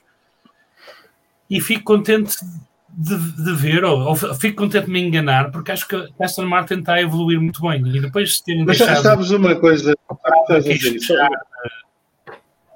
Diz. Só em relação à Force India e Racing Point, o Stroll comprou a equipa, mas não mudou ninguém. Manteve toda a gente que lá estava, praticamente. Os maluquinhos ficaram. Os maluquinhos ficaram. Acho que isso é interessante, porque ele compra a equipa e o que faz é dotar a equipa de recursos para ser melhor e maior. E acho que isso é interessante, porque de facto há que dar a reconhecer, não é? Porque ele podia ter comprado aquilo e ter ido contratar toda a gente em mais um par de meses para meter lá para para isso. Mas não, ele está a apostar neles. E outra coisa que se vê que eu gosto, que são os que arriscam na estratégia, fazem aquelas estratégias malucas a ver se venham um safety car. Já não foi a primeira corrida que fizeram isso. E eu gosto disso, altera ali, parece o Stroll ou o Vettel lá na frente, liderar a corrida, ninguém sabe muito bem como. E pode ser que com um golpe de sorte esse tipo de estratégias funcione e que arrisquem. Acho que há outros que não arriscam. Quando comparamos, por exemplo, com a AlphaTauri do Gasly, que fez completamente o contrário, não é? Que ao não arriscarem destruíram completamente a corrida do Gasly em Barcelona, se não me engano. Não, mas estou a gostar. Isto para dizer que Imola. Isto para dizer que estou a gostar da Aston Martin e estou a gostar de ver este renascimento do Vettel. O Vettel acho que teve os problemas da Ferrari que todos tiveram. Até o próprio Alonso teve uma declaração que acho que diz muito sobre o que é a Ferrari. Quando ele falou que gostou de ver as celebrações na Ferrari pelo segundo lugar do Sainz, quando ele fazia um segundo lugar, parecia que era um enterro. Um funeral, sim. O Alonso dizer isto mostra que ele próprio sentiu digamos, a pressão e a falta de apoio na equipa, etc. E não é à toa que foi ele que saiu da Ferrari, não é? Sim. Não foi a Ferrari que mandou embora, foi ele que decidiu pôr-se a andar. E acho que o mesmo também aconteceu com o Vettel, ou seja, aquela pressão de terem que ser os melhores e os pilotos terem que resolver os problemas que a equipa tem por trás. Acho que é um peso demasiado grande em pilotos até como o Alonso, não é? mas também como o Vettel. E é bom ver campeões do mundo o Vettel no fundo não é muito velho ainda, não é? Mas vê-los na luta e temos pilotos como o Vettel e o Alonso e o Hamilton e o Raikkonen, mais campeões tivéssemos a correr, não é? Se não fosse o Hamilton, poderíamos ter mais alguns ainda a correr. O Nico Rosberg ainda podia correr. O Nico Rosberg podia voltar, não é? Podia. O Nico Rosberg foi o mais inteligente disto tudo, que eu percebi que não voltava a fazer aquilo para andar. Que raiva que meteu a desistência dele. Eu percebi na altura. Percebi e admirei o gajo por isso. Eu não gostava dele e admirei por causa disso. Eu queria vê-lo a ser varrido no ano a seguir e não tivesse hipótese. Ora, vês porque é que ele foi embora?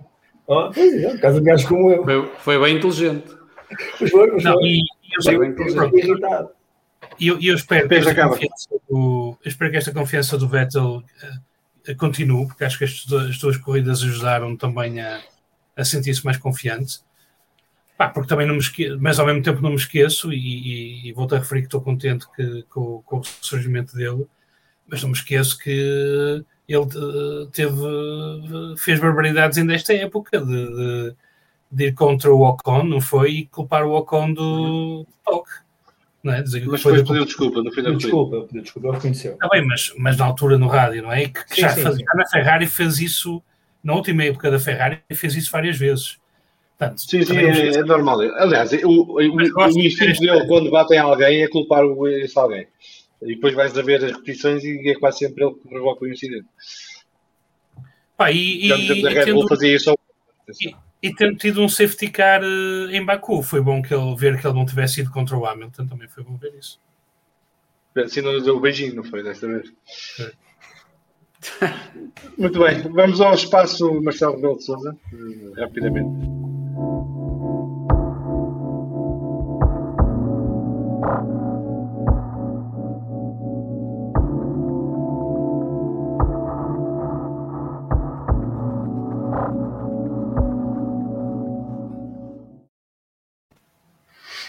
E o livro desta semana é o The Unknown Kimi Räikkönen, por Kari Otakainen, que é uma espécie de biografia sobre o piloto finlandês, autorizada pelo piloto, e que conta muitos episódios da sua carreira, entre os quais o mais famoso provavelmente aquelas 2 semanas de binge drinking, em que ele, entre grandes prémios, desapareceu para umas festanças, e depois chegou ao grande prémio seguinte, ou ganhou a corrida, ou fez pódio, e pronto, e foi assim um bocado um episódio estranho, mas há mais episódios estranhos no meio disto tudo. É um livro que recomendamos para quem gostar do piloto finlandês, e para quem não gosta do piloto finlandês mas gosta da Fórmula 1, acho que é sempre bom saber mais sobre as personagens que marcam a história do desporto, e neste caso um campeão do mundo da Fórmula 1. Vamos então ao último tema do dia, que o Estradinha deve ficar todo contente connosco, que é: estão a fazer aquela Bottas?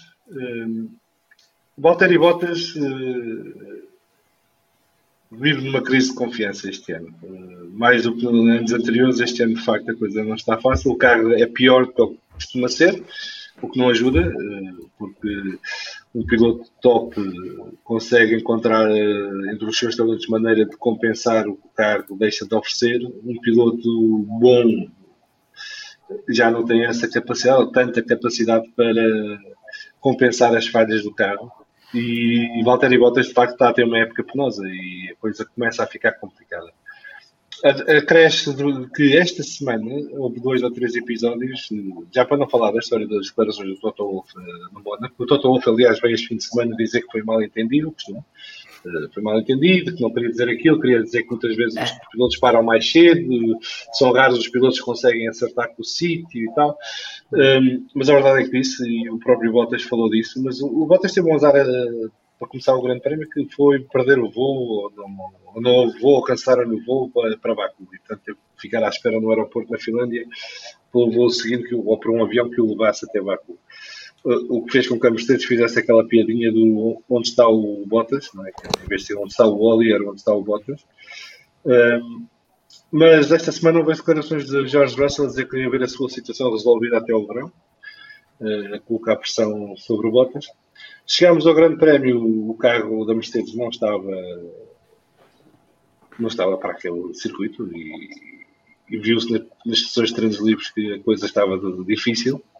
Chegámos à qualificação, Bottas dá o tolo ao Hamilton na primeira volta do Q3, supostamente deveria depois ser revertido e o Hamilton daria o tolo ao Bottas na segunda volta do Q3, e quando o Bottas vai para a pista percebe que o Hamilton está na box e sai depois.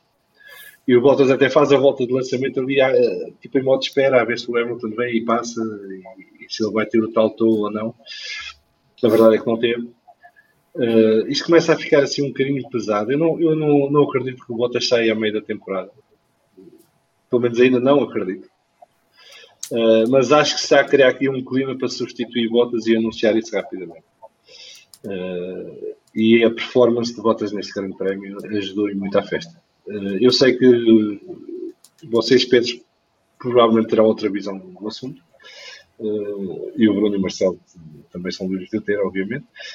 Mas eu fiquei assim um bocadinho, não sei, aquilo pareceu-me que ele foi deixado ao abandono com um carro que não era exatamente bom naquele circuito, com um setup que não era exatamente bom para aquele circuito, e que a Mercedes nem sequer quis tentar o setup que pôs no carro do Lewis, no carro de Bottas. E não sei se isso foi de propósito, no sentido de jogarem com 2 setups diferentes para terem 2 estratégias diferentes na corrida, mas a verdade é que eles sabiam que o setup do carro de Bottas era muito lento neste circuito. E portanto ficamos sempre a perceber muito bem porque é que um tem um carro que dá para lutar pelo pódio e o outro tem um carro que nem para o poder dar. Sempre que havia a dúvida no início da qualificação se os Mercedes iriam ao Q3, não é? Acabaram por ir os dois, mas Bottas ficou em 10º lugar, ficou atrás do Alonso. E o Alonso fez a volta com pneus usados. Portanto, diz muito. Começava com o Pedro Dias. O que é que tu achas que está a passar aqui com o Valtteri Bottas? Eu não acho que estejam a fazer a cama. Achei estranho não lhe terem dado o tow. Não sei como é que se diz em português, desculpem lá. Eu acho que é rebufo, mas já me disseram que não, mas também não me disseram qual é que era. Reboque. É reboque. Tow é reboque. Tow é reboque, exatamente. Não percebi, faria sentido, não é? Que lhe retribuísse. Mas ao mesmo tempo, se calhar Mercedes, ao perceber que ele não ia adiantar muito, que ele ia na mesma fazer um mau tempo, optou por tentar dar pôr o Hamilton numa posição melhor. O que eu acho que está a acontecer é que o carro da Mercedes tem obviamente problemas este ano. E tem problemas com o aquecimento dos pneus, tem problemas com a traseira. O facto dos carros terem um setup diferente nesta corrida acho que tem a ver com os pilotos, e foi isso que eu entendi. O Hamilton pediu alterações específicas não só na traseira, mas na asa dianteira, que fazem o carro mais difícil de conduzir, mas que lhe permitia ganhar um pouco mais nas retas. Ele era um míssil, quer dizer, aquilo era impressionante. A facilidade com que ele encontrava a distância para os Red Bull. Mas depois era preciso mãozinhas nas curvas, não é? E o Bottas não quis ir nessa direção. O João Neto está a dizer que eles decidem à vez quem quer sair primeiro e o vento aí vem. Mas isso, quem sai primeiro, tudo bem, tem o reboque na primeira volta lançada, mas depois é retribuído na segunda volta lançada, não? Ficamos por aí. Fica para o João responder se puder ou quiser. Não, até porque depende das pistas, em que há pistas em que a vantagem é sair primeiro, mas há pistas em que a vantagem é sair depois. Sim, tipo Monza, não é? Quer ser o último a ter o reboque. Exatamente, portanto, o privilégio de escolher às vezes significa sair primeiro, outras vezes significa sair depois. Ou deverá significar, ou seja, de acordo com a lógica das pistas, mas de facto se vão poder clarificar, era porreiro. Porque o estranho foi eu não ter o todo do Hamilton a seguir, não é? Ficámos todos à espera que já que na primeira volta, na segunda volta vai ter. Mas é isso, se não vai fazer grande diferença na posição dele, porque não colocar preocuparem-se mais em mandar o Hamilton na altura certa para a pista, na posição certa? Isso não me estranha. Agora. Estás a dizer que sim, que eles escolhem quem sai primeiro, não saem primeiro à vez. Ok.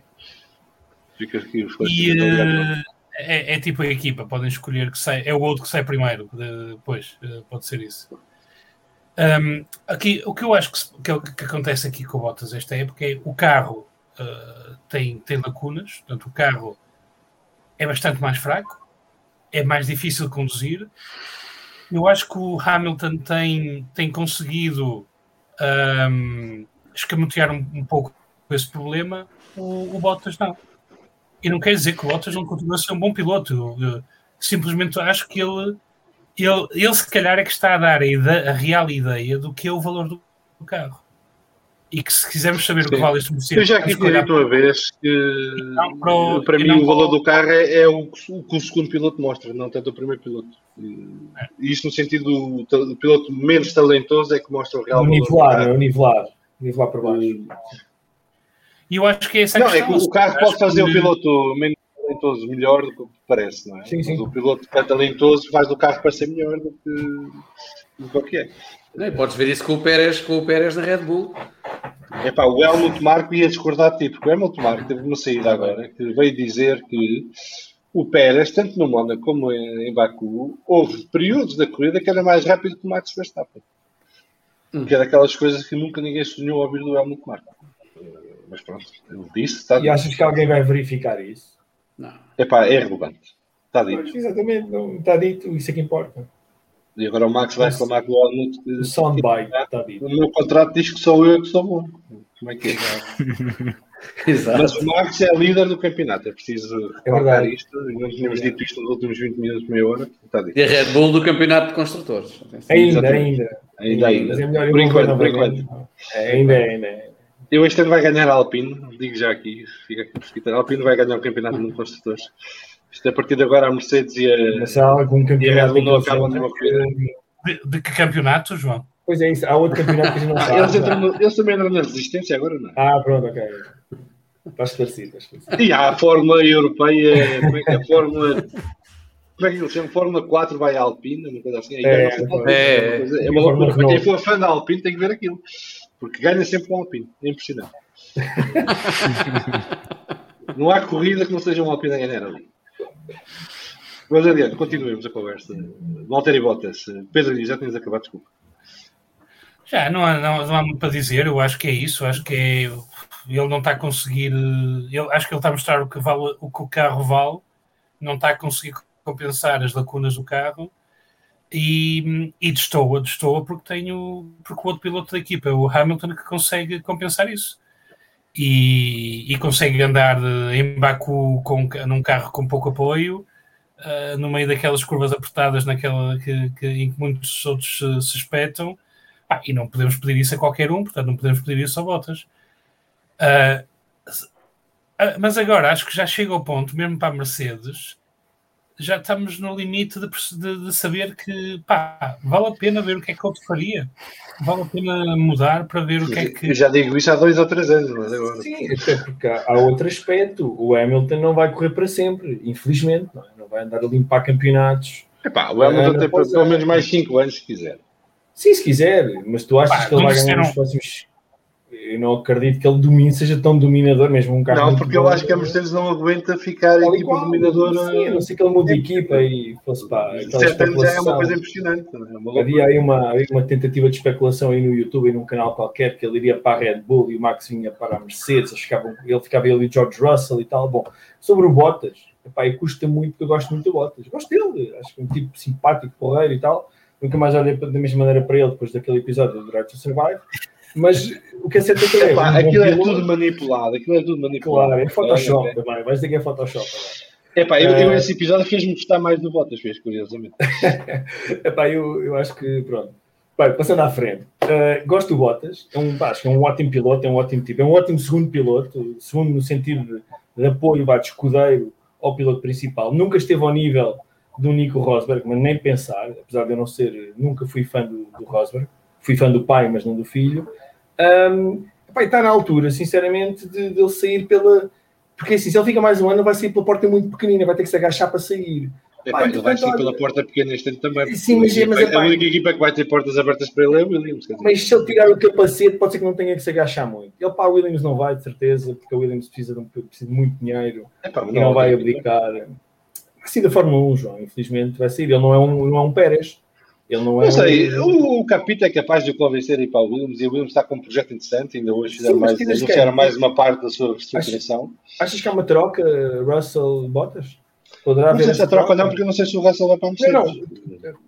Estamos todos a supor que será Russell ir para a Mercedes.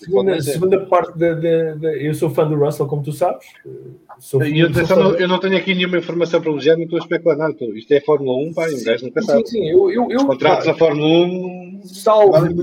Salvo melhor interpretação e com tudo o que tem vindo a acontecer desde ano e meio,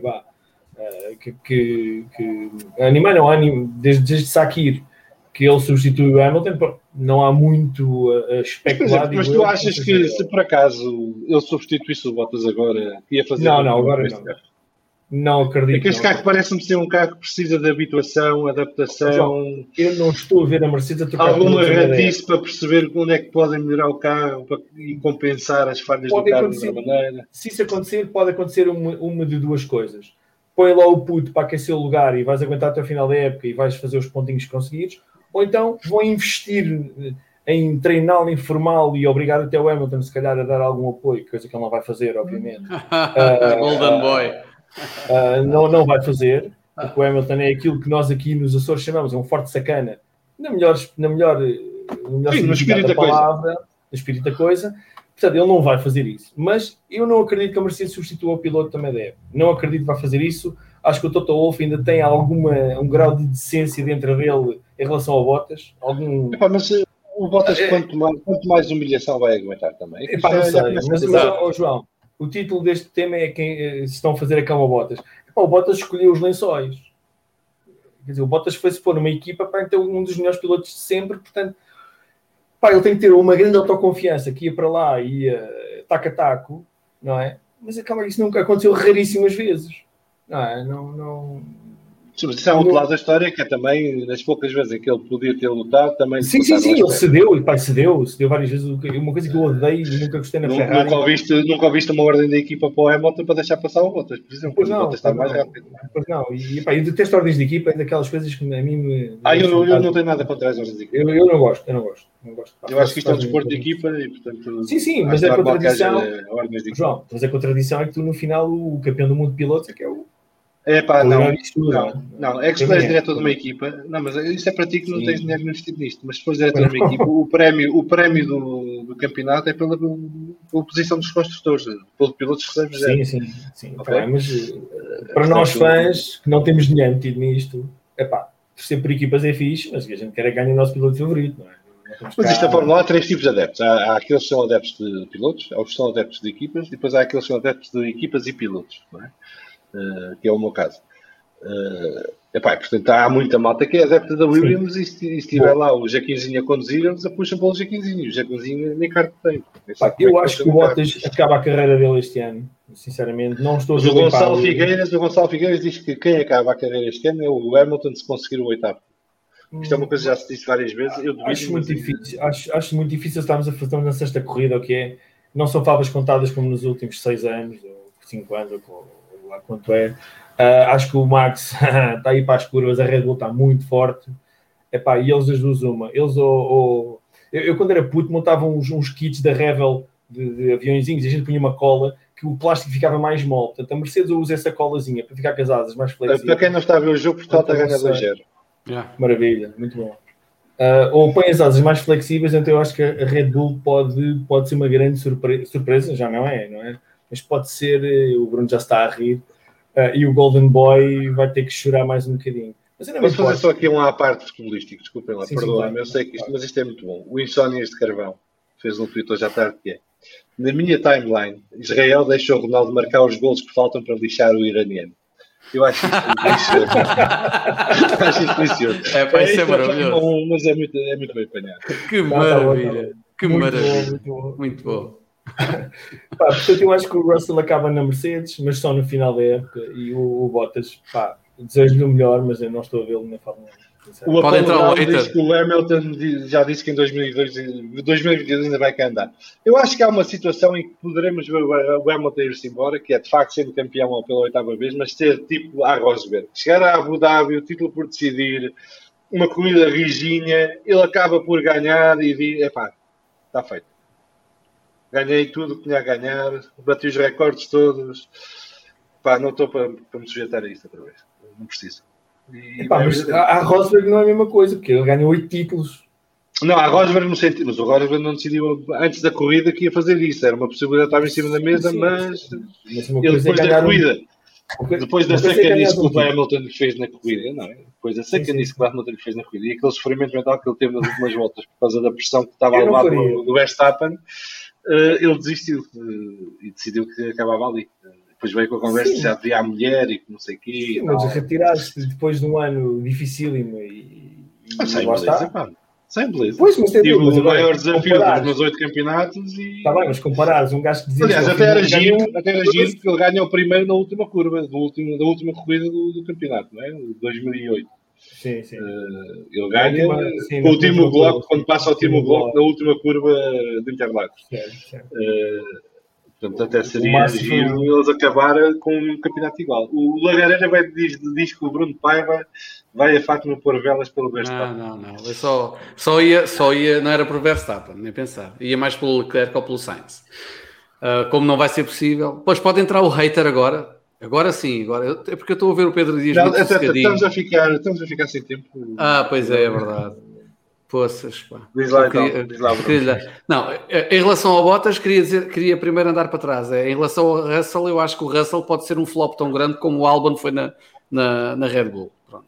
Para mim, eu acho que aquele amor o ódio. Hamilton ao lado, apoio mesmo nisso. Mas é que se o Hamilton sair, sim, talvez sim. Não tem nada a ver. Albon e Russell não tem nada a ver. O Albon também era assim o supra-sumo, não é? Fórmula 2 e não sei o quê. Aquilo era uma coisa e pronto. Era mais o Lando e o Leclerc. Porque depois não é a mesma coisa ter um Williams nas mãos, não é? E com a pressão que a Williams tem, que é zero, do que estás na Mercedes, a equipa dominadora nos últimos 7 anos, e 8, se forem 8, por exemplo, e estares a levar com eles, ele é um miúdo, apesar de tudo, ele é um miúdo. Corrida com umas botas inferiores, mais alto que o outro, e ali sim, tens toda a razão. Uso o argumento que toda a gente gosta de usar, que é o carro, só o carro é que ganha. Olha, o Russell realmente é o carro que ganha. Não, mas é isso. O ano passado, o Russell provou que era o carro que ganha. Isso é verdade. Não é o piloto, por isso é que eu estou a dizer. Essa relação pode ser... Agora, o Hamilton sim, é um santo, vá. É para gravar isto, bro. Está ali. Mas há uma diferença entre ganhar uma corrida com Mercedes. Claro que sim. Eu tenho a minha teoria que acho que pelo menos 18 dos atuais 20 pilotos, ou 17 dos atuais 20 pilotos já conseguem fazer. E outra coisa é conseguir ganhar um campeonato com Mercedes. Sim, como Mercedes já sabe. É isso, eu já digo que só meia dúzia é que é capaz de fazer. Exato. E em relação a Bottas... E agora indo ao Bottas, mesmo a sério, eu acho que ele está na porta da saída. Acho que ele não vai acabar a carreira este ano, honestamente, acho que não. Mas também não sei se ele vai para a Williams. Não sei se ele vai aceitar a descida à segunda divisão, não, terceira. A Williams, bem terceira divisão da Mercedes, ou se não terá uma oportunidade depois noutra equipa. Uma equipa, quem sabe, a Aston Martin, fazer ali uma parelha com o Lando Norris e o Vettel desaparecer do mapa, não sei, ou com o Stroll, desculpa, com o Stroll, ou ir para a Alpine, não sei.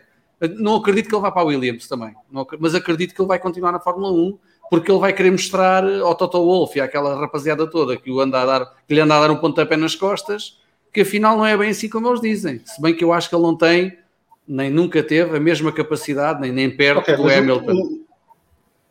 Tu achas que o Bottas eu pessoalmente, olhando para as equipas e para os lugares que vão estar em aberto para o ano, a única equipa que vejo é o Williams. Não aposto aí, mesmo que haja uma dessa de cadeiras nas outras equipas, eu não estou a ver a Alpine pegar no Bottas, quando tem lá o Alonso, para que quer o Bottas? Se calhar se quiser ser mais competitiva e não quiser o Ocon, e quiser ser um bocadinho mais competitiva... Exceto se ficar sem o Ocon, porque o Ocon vai para a Mercedes. Então, mas aí a Alpine vai buscar o Gasly. Também não tem contrato para o ano. E que é piloto francês e é rápido. É francês. Bottas acaba na AlphaTauri. Não, a AlphaTauri ou vai buscar o Kvyat outra vez, a Alpine dá-lhes o Kvyat, ou na troca do negócio com o Gasly, ou promove um dos seus júniores. O Bottas só faz sentido e para uma equipa precisa de um piloto experimentado para desenvolver o carro. Na AS não vai sentar porque na AS manda quem paga. São 2 a pagar e portanto a Ferrari também não vai dar a bebê para que o Schumacher seja chutado para fora e o dinheiro de Mazepin continua a fazer falta para o ano. Portanto sobra o Williams, quer dizer, não estou a ver assim grandes hipóteses. Não sei se não e Alfa Romeo se o Raikkonen sai. A Ferrari é capaz de meter lá os Schwarzman. Ou o Willow. A Ferrari tem mais 2 jovens da academia, não é? Mas não achas que iam precisar de um piloto experiente também para desenvolver, sobretudo... eu acho que a Alfa Romeo existe para estar ali de serviço à Ferrari. A Ferrari, é. E pelo menos enquanto for o grupo Stellantis a pagar a conta. Porque pode deixar de ser patrocinador para o ano, não é? Mas acho que já estenderam o contrato até 2022, talvez. Sim, é o final da próxima temporada. Portanto, o mais provável, se sai o Raikkonen, é que entre o Ilo ou o Schwarz, são pilotos da Academia Ferrari. Bem, é o palpite, é o meu palpite. Mas atenção, o projeto da Williams pode não ser assim tão mau, porque tem um novo team manager agora, um novo CEO, que é o mesmo que o team manager agora, a partir de hoje. Tem um projeto de crescimento sustentado. A única coisa que não percebo ali é o grupo de Oriental, quanto dinheiro é que está a meter nisto. E se esse dinheiro é suficiente para a Williams dar um salto. Preocupa-me eles estarem a fazer estas mudanças todas no ano e devemos estar a fazer o carro no próximo ano. Não respondo isso. Mas isto, com a alteração dos regulamentos, pode-nos sair um Brown, não é? E, portanto, nunca se sabe. Pois. Qualquer carro do próximo ano pode ser um Brown sem querer. Isso era E de lindo. repente tem ali uma vantagem grande sobre os concorrentes por descobrir qualquer coisa nos regulamentos que lhes permite fazer qualquer coisa que não sei o quê. Olha, o Bottas e o Latifi a dominar o campeonato. Aí, pá, detestava que fosse a Williams. Detestava que fosse a Williams, digo-te mesmo. Detestava. Eu acho que Essa Ainda imagem mais- de Bottas Latifi é linda. É, pá. Um pódio Bottas Latifi. Opa, Acho que era eu um não poema. bebo, mas acho que vou começar a beber se isso acontecer. Epá, porque realmente detestava. a sensação deve ser muito boa. Era um poema esse pódio. Eu acho que Não, mas já viste bem. Quem ganha Preferia esta meter a semana? filha do Piquet. Preferia meter a filha do Piquet na asa. Mas quem ganharia esta semana? Seria o Button ou o Barrichello, ou neste caso o Latifi. O Latifi! Ou o Bottas, ou o Bruno Calma. o Latifi já está melhor este ano. Atenção. Acho que é melhor buscar os comprimidos de atenção. Ora, é que o cara só a ideia já me deixa. Não vejo que eu estou a ficar vermelho. Estou a ficar Marcelo, para acabar, não disseste nada sobre o Bottas. Estás a acrescentar alguma coisa? Vou dizer que acho que não lhe estão a fazer a cama, mas a performance tem sido bem abaixo do expectável. E partilho da opinião que já disseste, que este ano estamos a ver que o Mercedes não é assim tão competitivo como parecia. E o Hamilton está a mostrar porque é que é o campeão e tem 7 títulos. E o Bottas está a mostrar que afinal não é assim tão bom como se parecia, e o ano passado e os anos anteriores o carro mostrava, contava muito. Agora eu acho que sim, que ele para o ano, se continuar na Fórmula 1, acho que só na Williams, não o vejo aí para outra equipa, a não ser que haja muitas trocas inesperadas e que possa haver ali um lugar de vago numa outra, mas sinceramente acho que não. Acho que Muito bem. esta vai ser a última época de Bottas na Fórmula 1. Muito bem, estamos feitos por hoje. Já vamos em 1h40 de programa. O Pedro diz que quer acrescentar. É só para dizer que acho que a conclusão desta discussão é que não nos estão a fazer a cama, mas estão-lhe a pôr água nas pedras da sauna mesmo. Sim, também ajuda. A pressão é cada vez maior. Eu acho que para quem nos segue, vê, ouve, acho que é uma boa altura para então acabarmos o programa e deixarmos na mente de todos esta possibilidade fantástica. Williams dominar a Fórmula 1 a partir de 2022, com Valtteri Bottas e Latifi a ganhar as corridas. Deus do céu. Bruno, Marcelo, Pedro, muito obrigado pela companhia e pela participação. Para a semana será o nosso primeiro aniversário, portanto será um programa especial, mas cá estaremos então na próxima quarta-feira às 19 horas em direto.